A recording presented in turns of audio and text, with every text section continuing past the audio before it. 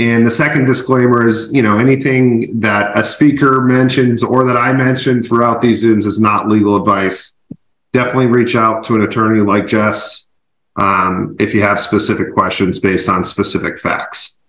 But without further ado, we have Jess Gonzalez here with us today. Jess is a jack of all trades in a lot of regards, but also, it seems like her core expertise outside of doing advocacy work and education work is cannabis and trademark work. And I'll let Jess introduce herself more, but we go, I don't know, when did we first meet, Jess? Probably 5 years ago or so in New York City? Yeah, I think like 5 years ago, yep. But yeah, I'll let you introduce yourself and we can kind of kick this off.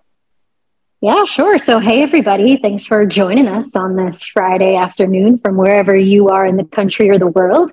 So my name is Jess Gonzalez, and I operate a couple of atmospheres in the cannabis industry. So on the private side of things, I am an attorney. I stopped representing cannabis applicants, so I still type of work that I do is based on trademark work and brand protection, and then some back-end compliance work. I also operate in the academic atmosphere as well. So I'm a professor at 2 colleges where I teach a cannabis policy course and a cannabis history course as well. And those are always really fun. And then I'm also working on the government side of things.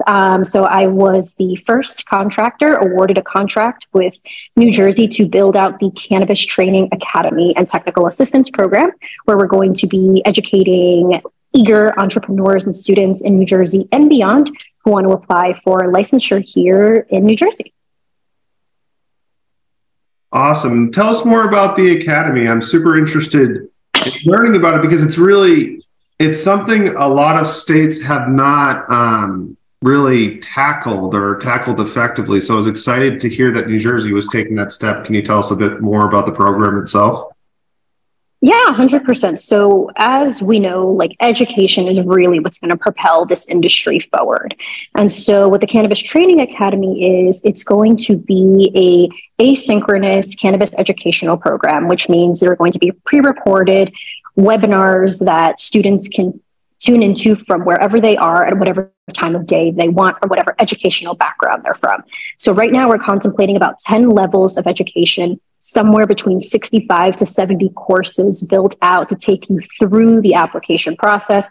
It's really starting with fundamentals, or talking about the history of cannabis prohibition, the history of cannabis in New Jersey, legislation, laws, municipal finance, taxes, taking you through a cannabis business plan exercise and walking you through SOPs and the required plans. So really holding your hand throughout the entire application process. But what we're also going to be offering is a community of vetted professionals. So, Ryan, I know you know, and folks on here in the industry may know, this industry is plagued by predatory practices left and right? And not just from the investor side that we hear things, but also from professional service providers. Who take advantage of eager entrepreneurs who just may not know better. And so what we also want to provide are vetted instructors and mentors. So instructors will be teaching courses within their respective fields, and mentors are really going to be folks who are going to have a little bit more of a personal touch with the students and be able to offer some human live interaction. So, for example, instructors are going to be required to do about, one webinar 2 times a month. Mentors, once a week or 2 times a month, just so that folks would be able to answer ask their questions, speak to a human, but somebody who actually has practical experience in the cannabis industry, not just somebody who's reading about the industry and decides that they want to teach it, somebody who's had success, who has experience. That way, when they're talking to the students, they can provide them with a little bit more color of what it's really like. And at the same time, we're also going to have a legacy to legal component. So we are not leaving out the legacy operators, but we're going to be bringing on legacy operators who successfully transitioned from legacy to the regulated market to also provide classes on what that experience was like, because that's a very unique experience. So we want to make sure that legacy operators not just come in as students, but also see themselves as mentors or instructors. So it will be asynchronous, it will be online. And the best thing, or one of the best things about it, for me personally, is everything will be translated into Spanish as well. And I think that's just not something that we typically see in a lot of these programs. Yeah, that's really cool. I didn't, the last part of it in terms of it being in multiple languages is really neat. My general rule of thumb when it comes to service providers is that you as a potential applicant should never be paying an attorney, a consultant, or any other type of service provider to learn how to do something, is generally the rule I live by. Yeah, no, absolutely. And that's why it's not just going to be, education, and it's not just for folks who want to apply for licenses, but it's also going to be for those folks who also want to support the plant touching industry, but may not want to touch the plant themselves. So for example, Ryan, as you were saying, maybe an attorney doesn't have to learn on the job. They can learn through going through our program. Accountants, marketing folks, people in IT, even though you're not going to be touching the plant, you still have to have knowledge about the regulatory structure and prohibitions and restrictions. So we also want to make sure that those who don't want to touch the plant can also access these courses and help support the industry as well. I suspect this question will kind of coincide with your advocacy work. So how did this all come to be in terms of, did you approach the state and propose this program? Did they come to you? Was it somewhere in the middle? How did it all come to be? I was just curious as far as the origin story, especially if we have people in the room who are thinking like, wow, maybe we need to do this in my state, Yeah, so this is actually something that I have been advocating for almost 6 years. So for the folks here maybe not familiar with my work, I entered the cannabis industry through advocacy. And so I was really integral in helping to shape legislation and regulation and municipal ordinances here in New Jersey.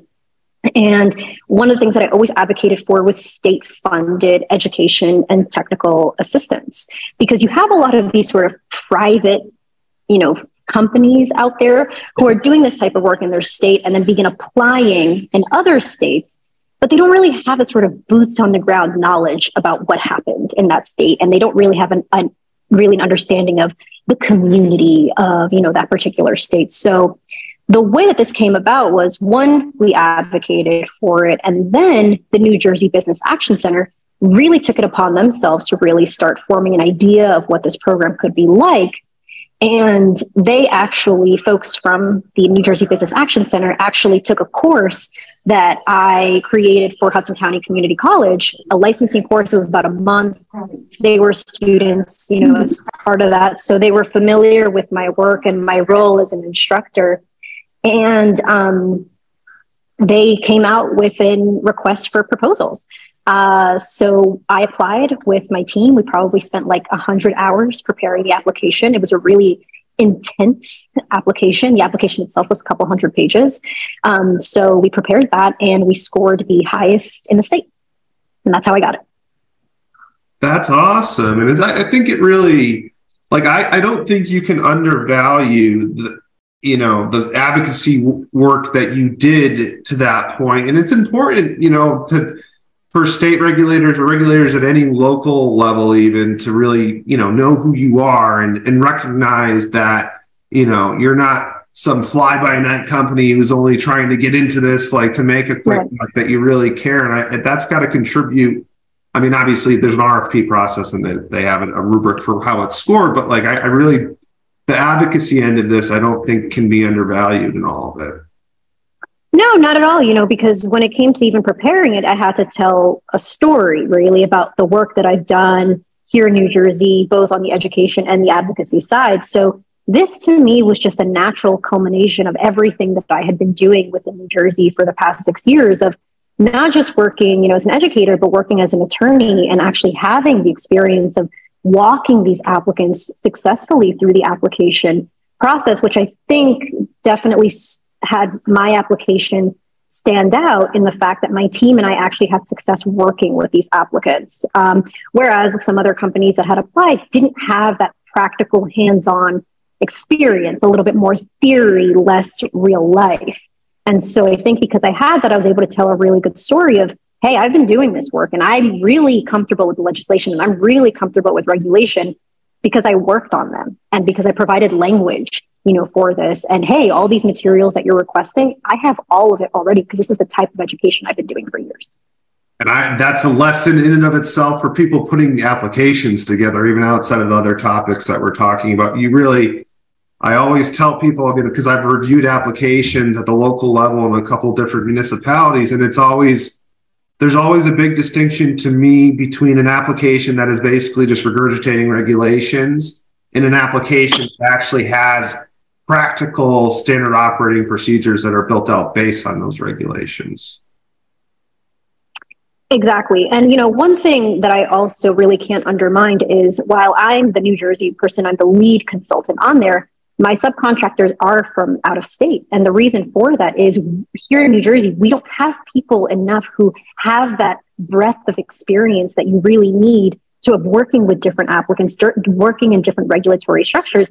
So my two subcontractors, all women, actually have been doing this type of work with applicants for close to 12 years and have worked in 27 different states with over 250 licensees.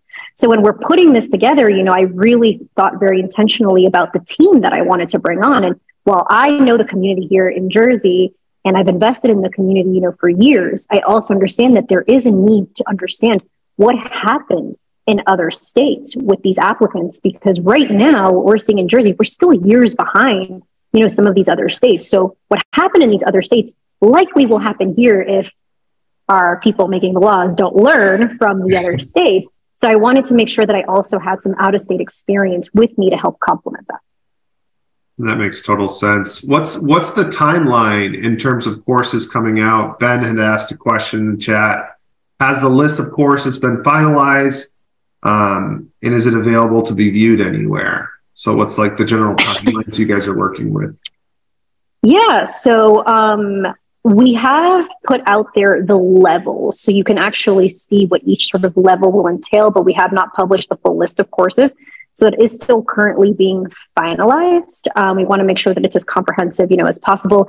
And just a reminder to everybody that this is just the first iteration of this program. So obviously it will evolve as this industry evolves. And right now, with the New Jersey Business Action Center, we're focused on business. It's a business advocacy center. And so it'll really focus a lot on the operational business aspects, but putting together an application and bringing somebody through that. Iterations after the fact will likely entail, now you got your license, what do you need to do to operate, right? Think about, compliance, that aspect, which I know is something very near and dear to you, right? But for right now, it's really looking at, the blueprint that the CRC has provided for the application process, coupled with our experience working with applicants of what do we need to focus on a little bit more? Do people even know what a standard operating procedure is? Do they understand their tax implications? Do they understand how to even put together a cannabis business plan? That's the type of stuff that we're going to work through. So for the answer to the question that somebody asked, no, but if you do want to understand a little bit about a program, we've done a couple of presentations with the New Jersey Economic Development Agency. So if you go on the new NJEDA's website, you can find the recording and you can find my presentation there where I go in a little bit more deeper about the program.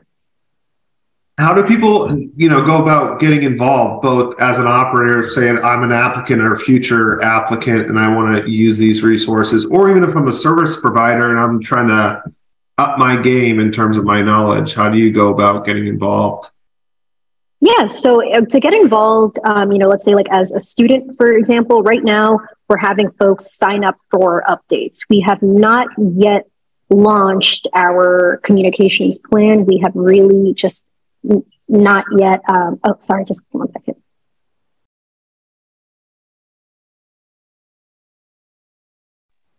Sorry about that. And so, sorry, where was I? As far as just timelines for launching. Oh, yes. Timelines for launching. So still being worked out. We are going to be launching in 2023. Really aiming for somewhere between the September, October mark, but for everybody out there, it's government.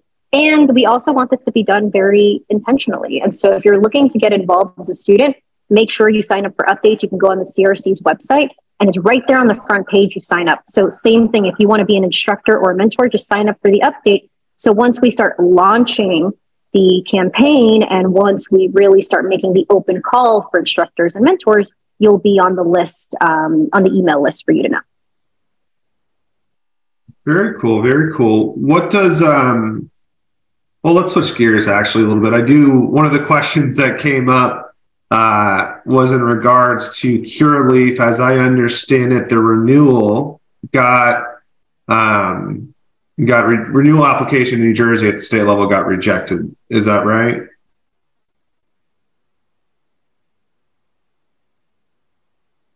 application to renew their annual adult use license, which means that as of April 20th or the 21st, they will no longer be able to sell adult use cannabis in New Jersey. And, we can go as deep or as not as shallow into this as you want. I'm not trying to put you on the hot seat, but do you have like a general idea as to why it was rejected? Because my understanding of what happened, I think kind of coincides with an advocacy discussion. I'll dry that link out in a little bit, but do you have like a general idea of what happened in terms of why it was rejected? So a lot of the questions that the CRC was asking them was about the labor union negotiations and about the really abrupt layoffs that they had without really informing the CRC, without really informing anybody of what was happening. And so here's the thing that you really have to recognize about New Jersey is unions are very, very big in New Jersey. Unions help elect the governor. Unions are an enormous part of the application process. If nobody here remembers, when the CRC was first created, one of the original members of the CRC was supposed to be a labor union leader. Then the NAACP got involved, threatened to sue. They took him off, and the place of it took Commissioner Charles Barker. And I say that so that people understand that when it comes to labor unions here in Jersey, it's a big deal and it's not something to be taken lightly, where in other states, a labor peace agreement may not mean anything. Here, it means a lot. And so there was a lot of discussion about them potentially interfering with labor negotiations and then just deciding to lay everybody off pretty abruptly. At least that's the information we received yesterday from the commission. Yeah, and from an advocacy perspective, I mean, I would imagine Curaleaf has a team, not only a team that's putting together the renewal materials, and my understanding is that they were, or at least the article I read made it seem like they weren't completely forthright with their renewal application materials as it related to the LPA, the Labor Peace Agreement. Is that your understanding as well?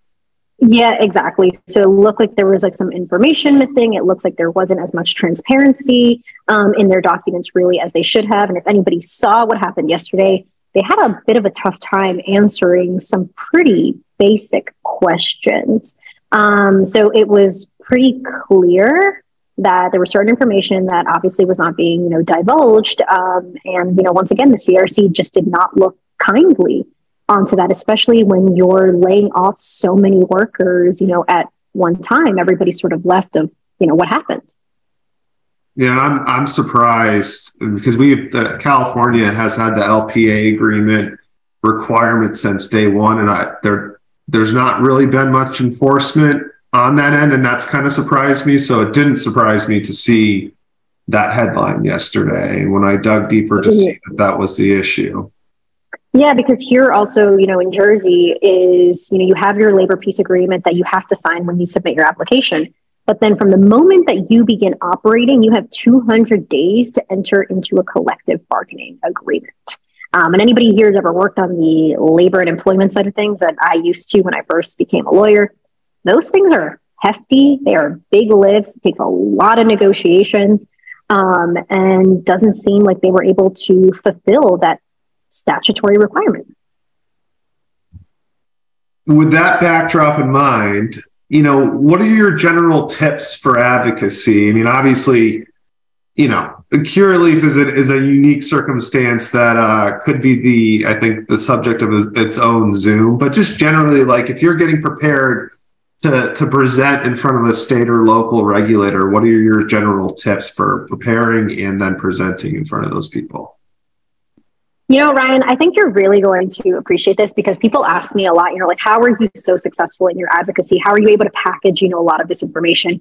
And I really got to give it to law school for teaching us the IRAC method or or crack, whichever one it was. And so for the folks here who did not go to law school and don't know what I'm talking about, the way that we were taught to structure arguments was issue, rule, analysis, conclusion, and it's a very neat sort of type of package. And so I remember when I first started embarking and I wanted to put together really persuasive arguments, I realized I need to tell them what the issue is. I need to cite exactly what rule I'm really not agreeing with, my analysis of it, and then reiterate my conclusion.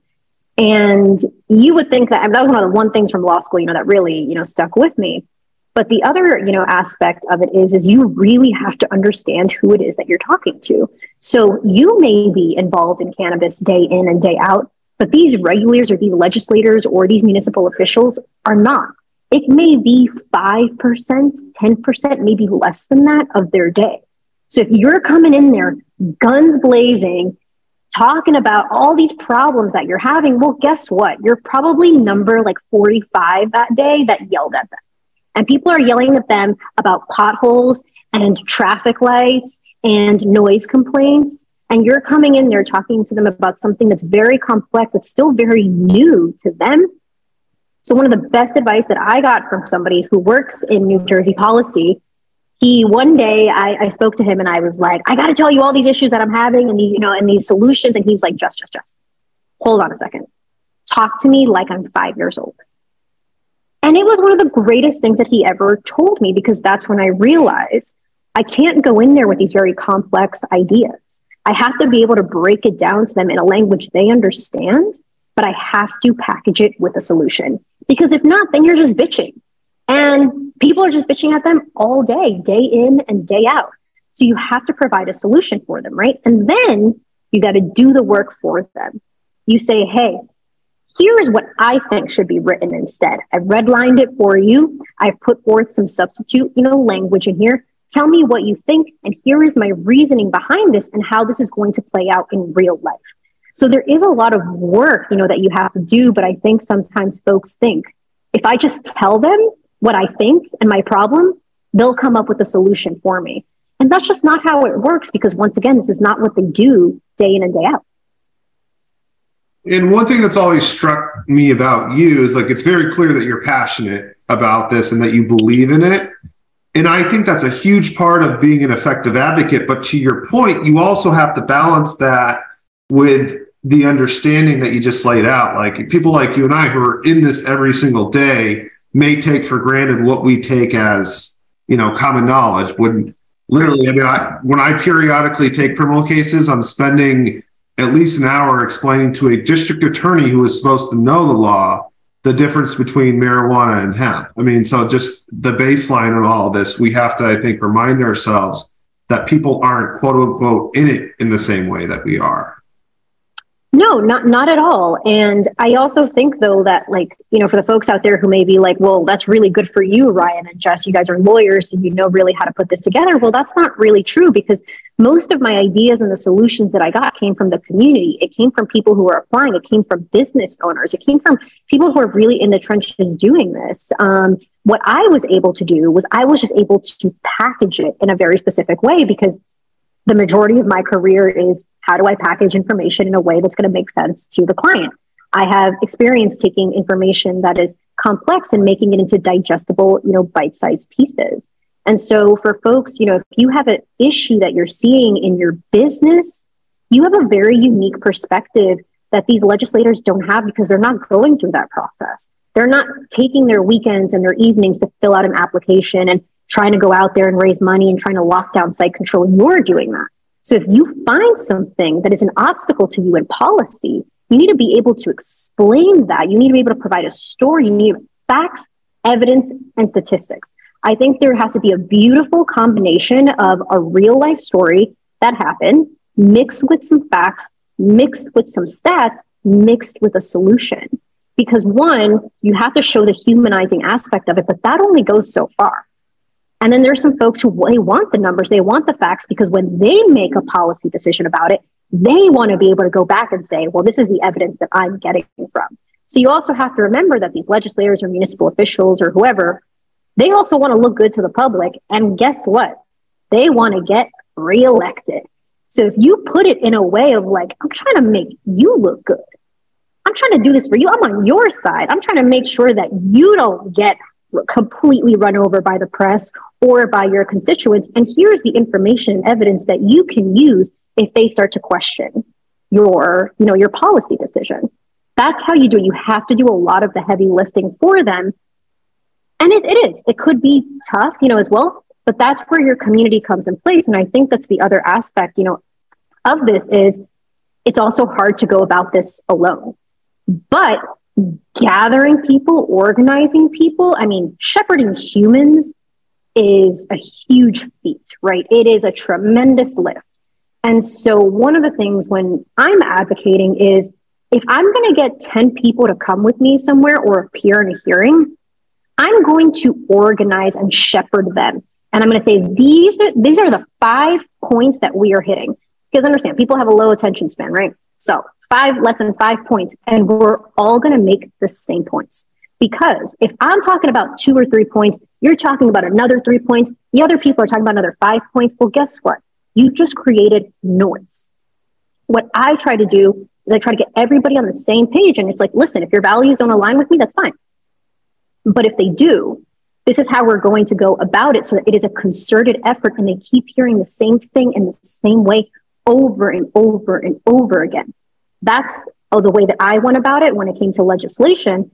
And so maybe, what folks haven't heard, the story that I've told of when legislation dropped in Jersey 3 days after we voted. Like, can you believe that? We voted November 3rd.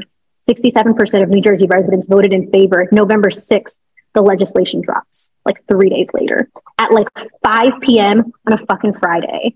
And then on Monday, the hearing is scheduled. Because why? They didn't think anybody was going to read it. But guess what? I was reading it and I pressed the panic button. I looked at it. I said, this can't be it. This cannot go through. I called 15 of my friends from around the country. That Sunday, I held a Zoom call where we went over the 5 points we were all going to hit. And on Monday, all 15 showed up and all hit the same 5 points. And we stopped that legislation from moving forward. And then we did it again until we actually got what we needed to get in there. And we were not successful on all fronts. Out of six asks that we had, we got half of them. And then we got 2 more in regulation. So that to me is extremely successful. Yeah. The next question I was going to ask you is do you have a greatest hits list in terms of common questions that you get, but you kind of answered it. And I think you're really highlighting the importance of, it's not just about being passionate, it's also about being prepared in all of this, is what it sounds like. Being prepared and also taking the time to prepare your community as well. Because you can prepare, yourself, all you want, but if the people that you're asking to come and help you are not aligning on the same mission and they're not stating the same things, once again, you're creating chaos, you're creating confusion, you're creating noise. Think about if somebody repeats something to you 5 times, you're more likely to remember it rather than somebody who says it once and then never says it again. So I just kept asking my community, hit this, hit this, hit this. This is what we want. And also understanding you're not going to get everything under the sun. And I'll be completely honest. I got a lot of flack from people for not going harder on home grow. And I told them, I said, listen, if I come into this was back in 2019, 2020, if I go into the legislator's office with home grow as my number 1, they're going to tell me to get the fuck out of their office.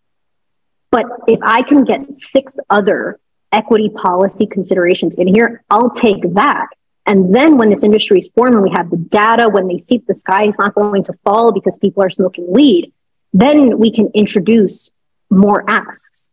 But if we try to do it all at the same time, we're likely to not get any. So that was my process and that was my thinking. And I did get criticized for it. And obviously it's not going to be perfect. That was just my experience and how I went about it. But you do you. Well, I mean, if the people criticizing you are probably confusing 2 things. The fact that you're making a political, or not political, but a political feasibility / advocacy decision is different than you being for or against home grow. I think there's very few people I've met, including, I would assume you, Jess, and myself, that are against home grow. But this also goes back to what you had stated before in terms of identifying key stakeholders.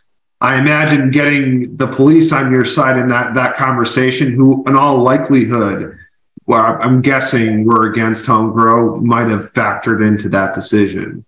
And it's almost a collective decision. Like you said, if there's other policies that are going to be able to make their way through in exchange, then sometimes that's just the way the world works with this stuff, unfortunately. Yeah, it's all about timing also, right? Like understanding, like we're thinking long-term play here, right? So I wanted to like make sure, that we got as much as we possibly could in legislation, and whatever we couldn't, that we would get it in regulation. And so, when people are like, well, you should ask for this and you should ask for this and you should ask for this. Like, listen, if anybody now comes up to me and tells me you should ask for this, I'm going to tell you, you go ask for that.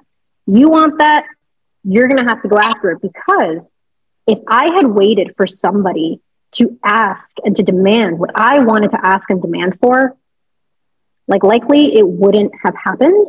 So I think it's also a note to anybody who interacts, with advocates, is it's not the best way to approach us by saying you should have done this or you should be asking for this, because I'm going to just throw it right back at you and ask you, tell me then what you are doing for this.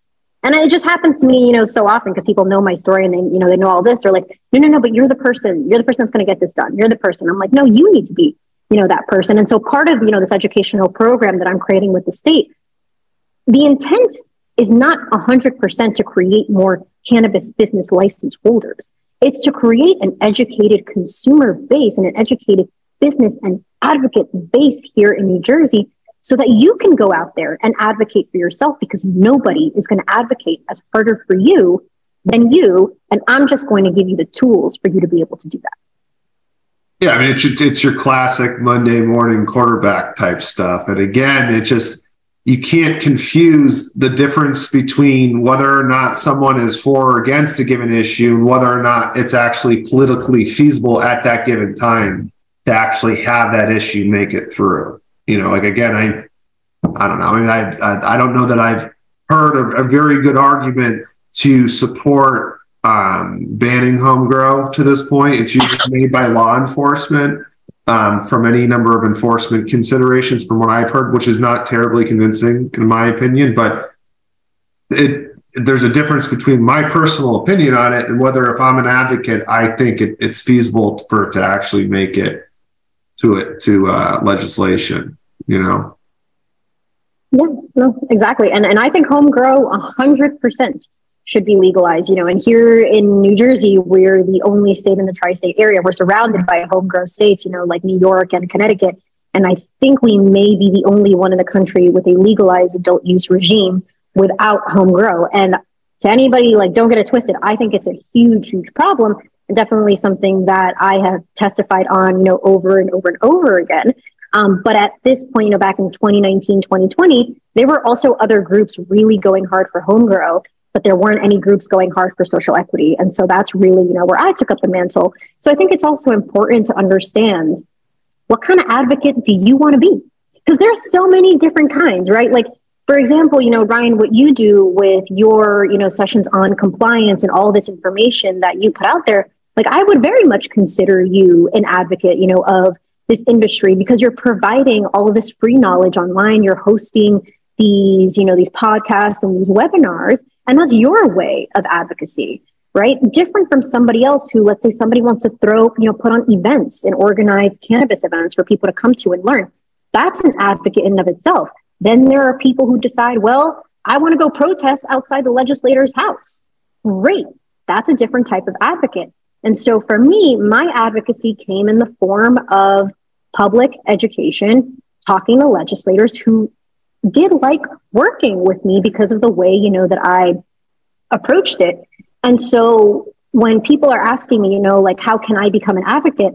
The first thing I ask them is, well, what type of advocacy are you most comfortable? Like, what aligns with what you already do or what you're comfortable? Because people tell me, I'm not a public speaker. I'm not a good writer. And that's totally okay. There's different ways to go about it.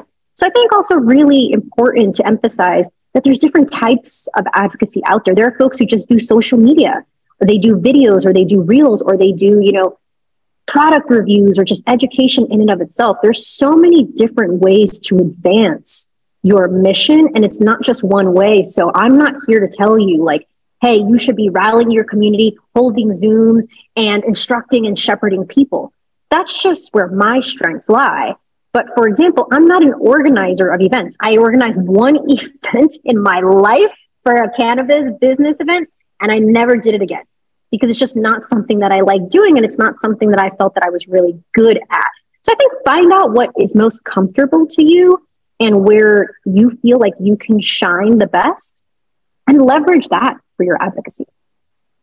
Do you have any recommended like educational resources? Samantha had asked, is there any reading material that you recommend for people wanting to get into the cannabis industry and learn more about it? Yeah, I get this question a lot when I talk to students. And so one thing, I think you have to recognize about the cannabis industry is, unlike working in every other well-established industry, we actually have to pay attention to what's going on around the country, right?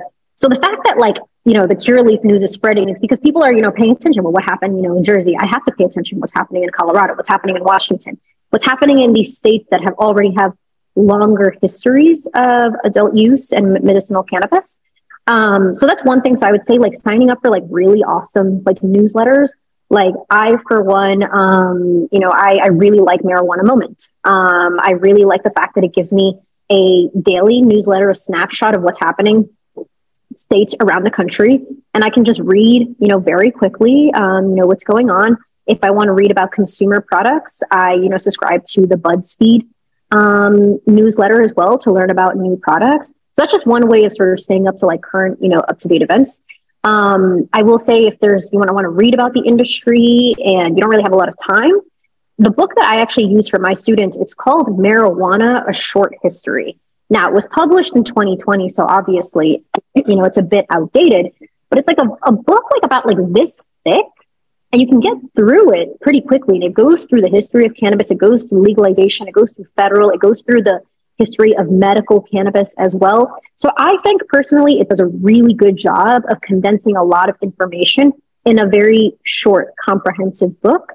So that's one. Others. And then I've actually been starting to rely on a lot of reports. So, one of the things is we're getting more reports now. And back when I first started, in 2017, we had no reports about what was going on in any of these states. And now, we have MCBA came out with their equity report. MJ Biz Daily comes out with their reports. New Frontier Data comes out with their reports. So I actually try to look at those companies and try to read those reports so that I can actually see what's happening in the cannabis industry in real time. Yeah, I would second Marijuana Moment. I think if MJ Biz, Leafly, and a couple others, but if I had to pick one media outlet, that would be the one I would pick as well, as Marijuana Moment, which Richard gave us a little bit of context that I didn't realize. He says, Marijuana Moment are the people from Leafly who created their own website.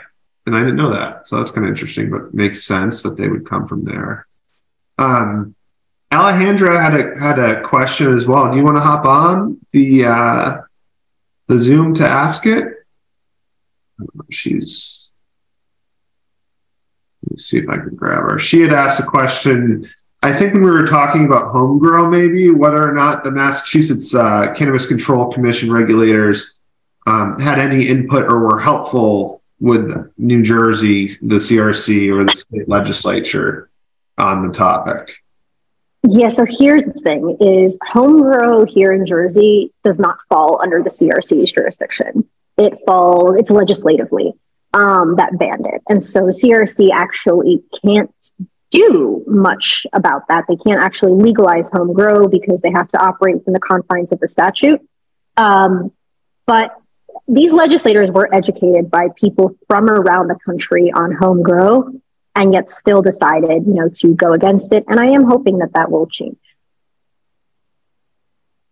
And along the same lines of the last question, in terms of reading resources, tell us more about you. How did you end up here? If there's people out there that want to take a similar path as far as college, law school, the whole nine, how did you end up where you are?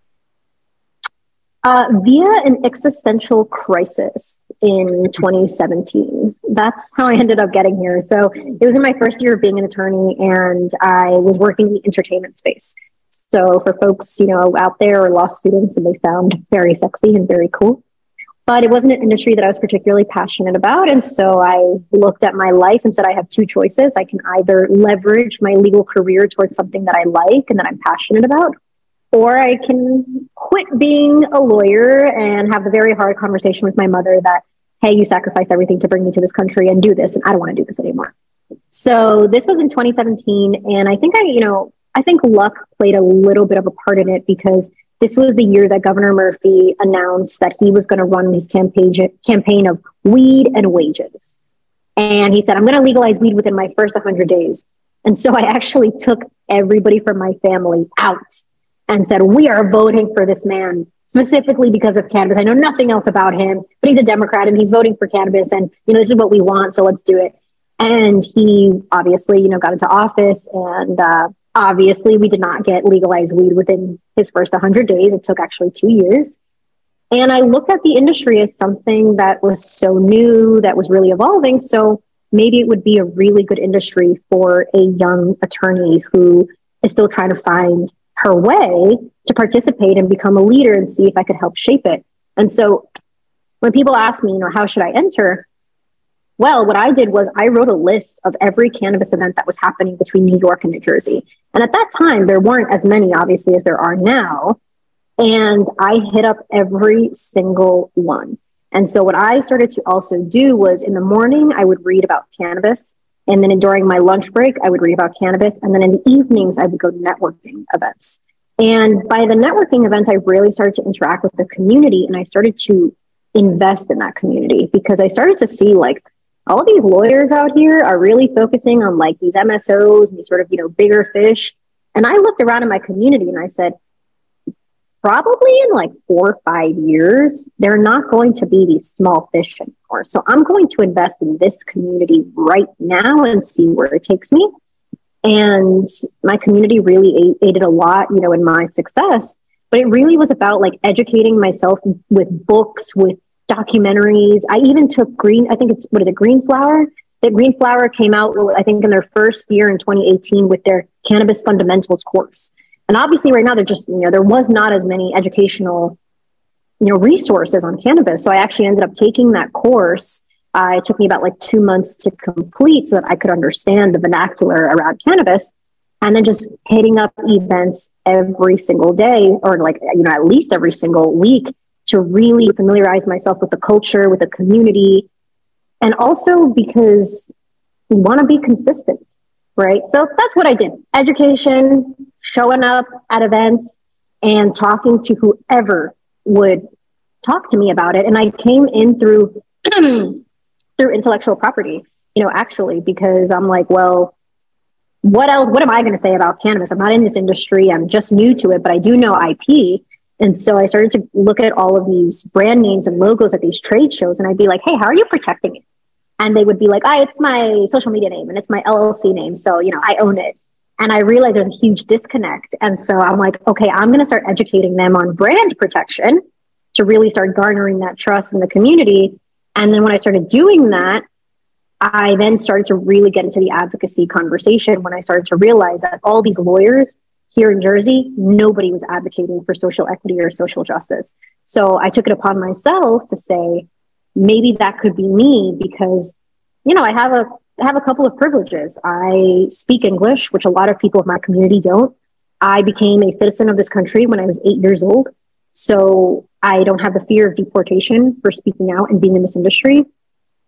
And I'm a lawyer. So I understand these laws and these regulations and what's about to go down. So I leveraged those 3 privileges that I had to really be a voice for communities that maybe didn't have all those privileges. I mean, a lot of things stick out to me in what you just said, but what really, really sticks out to me is when you were talking about the transition from going from entertainment law to what you do now.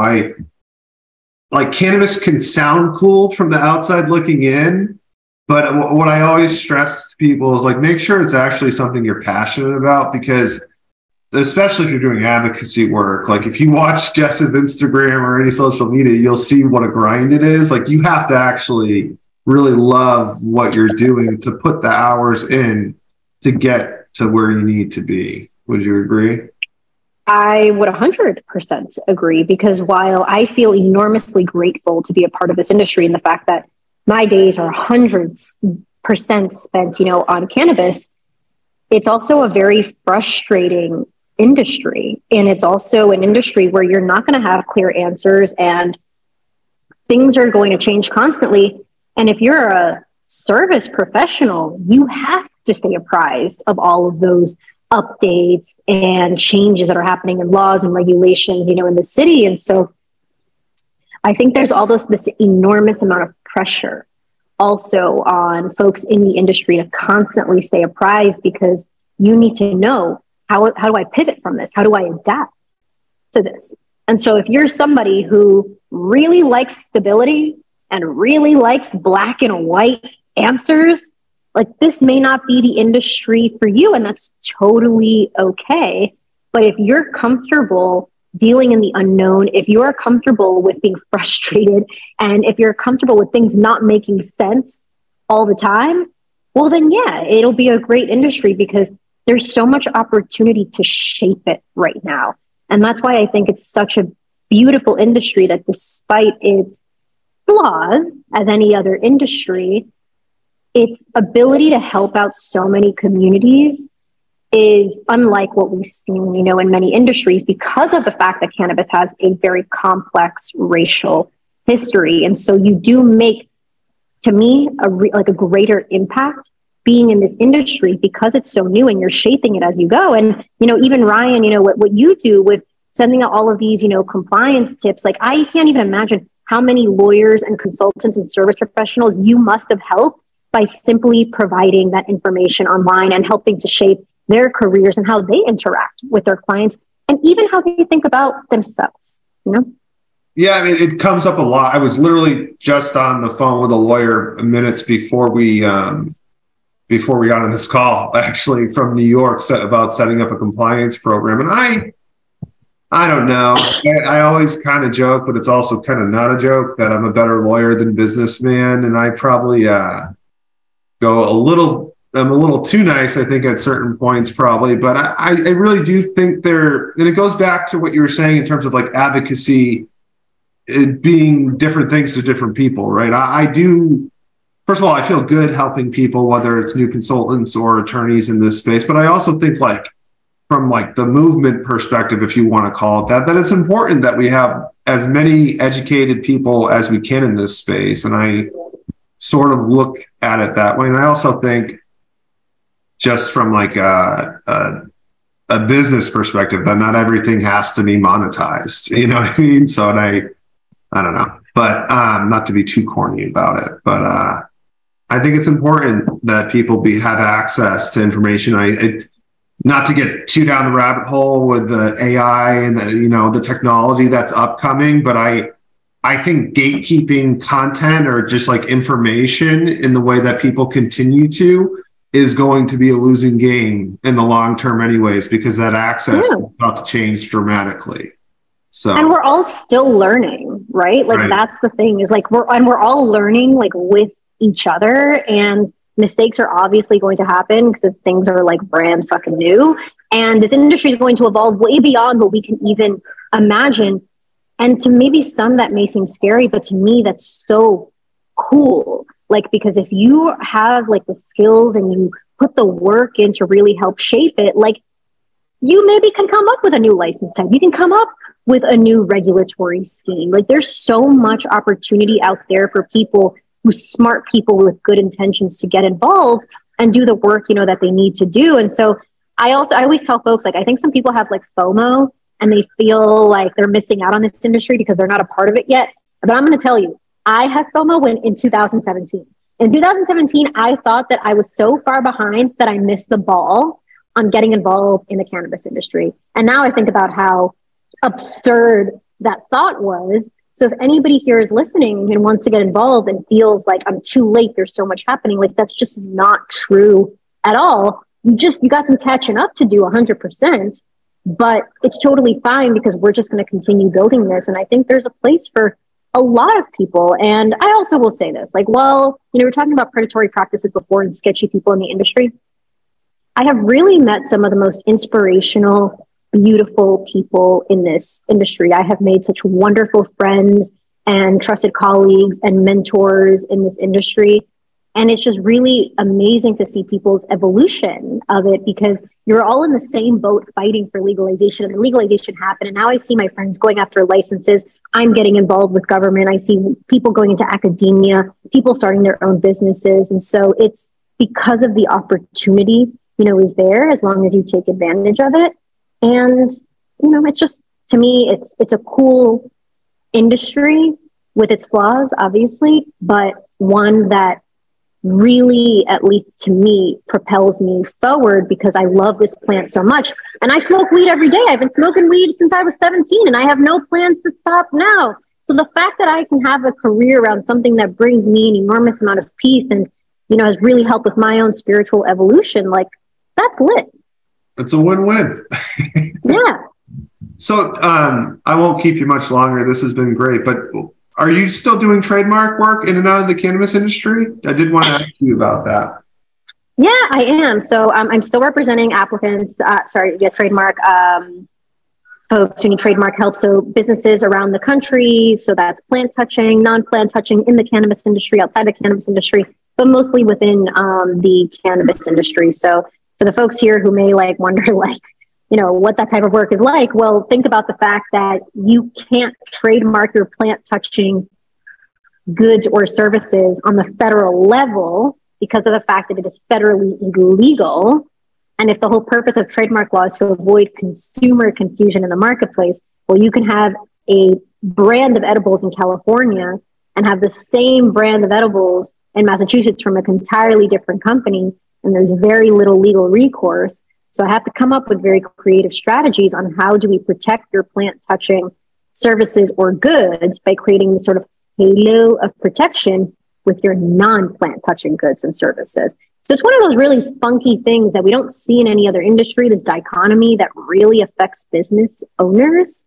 But we do see it in trademark, and it's pretty unfortunate. Whenever a law school student asks me, what area would you get into within cannabis, IP is usually one of the first ones I say, because I just think, to your point, the patchwork of state by state registrations, inevitably you're going to have the same or similarly sounding brand in California as you do in Massachusetts. And what happens ultimately when things move federally in that fight?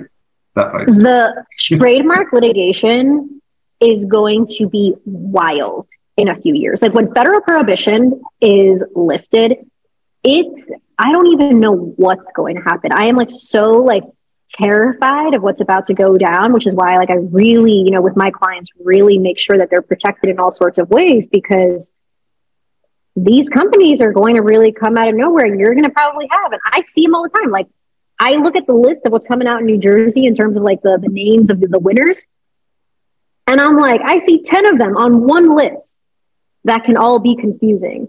And so when federal prohibition is lifted and federal trademark protection is available, we're going to see enormous amount of cease and desist, enormous amount of trademark litigation. So to the folks out there, get your shit straight now and really try to avoid any punny marks and make sure it's something unique and distinct to you.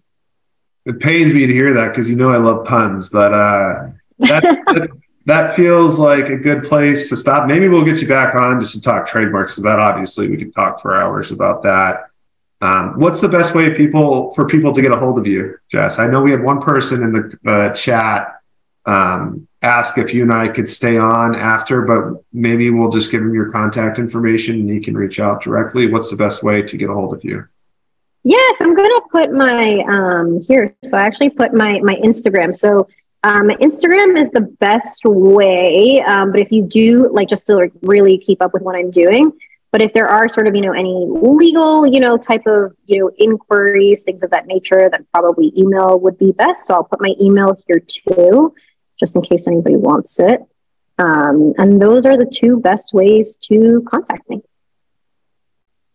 Awesome. I appreciate the time, Jess. We'll let you get back to the event that you're at. Thank you so much for making this work. I know it's always kind of an interesting thing to be able to hop on like this when you're, being pulled in different directions. So I really appreciate you making it work, and we'll talk to you soon. Yeah, of course. Thank you so much for having me on. And thanks to everybody also for spending part of your Friday afternoon with me. And just to everybody out there, keep pushing forward and keep doing your thing. And nothing done with good intentions is ever done in vain. So keep going. Awesome. All right. Thanks, everybody. Bye. Bye. Thanks, Ryan.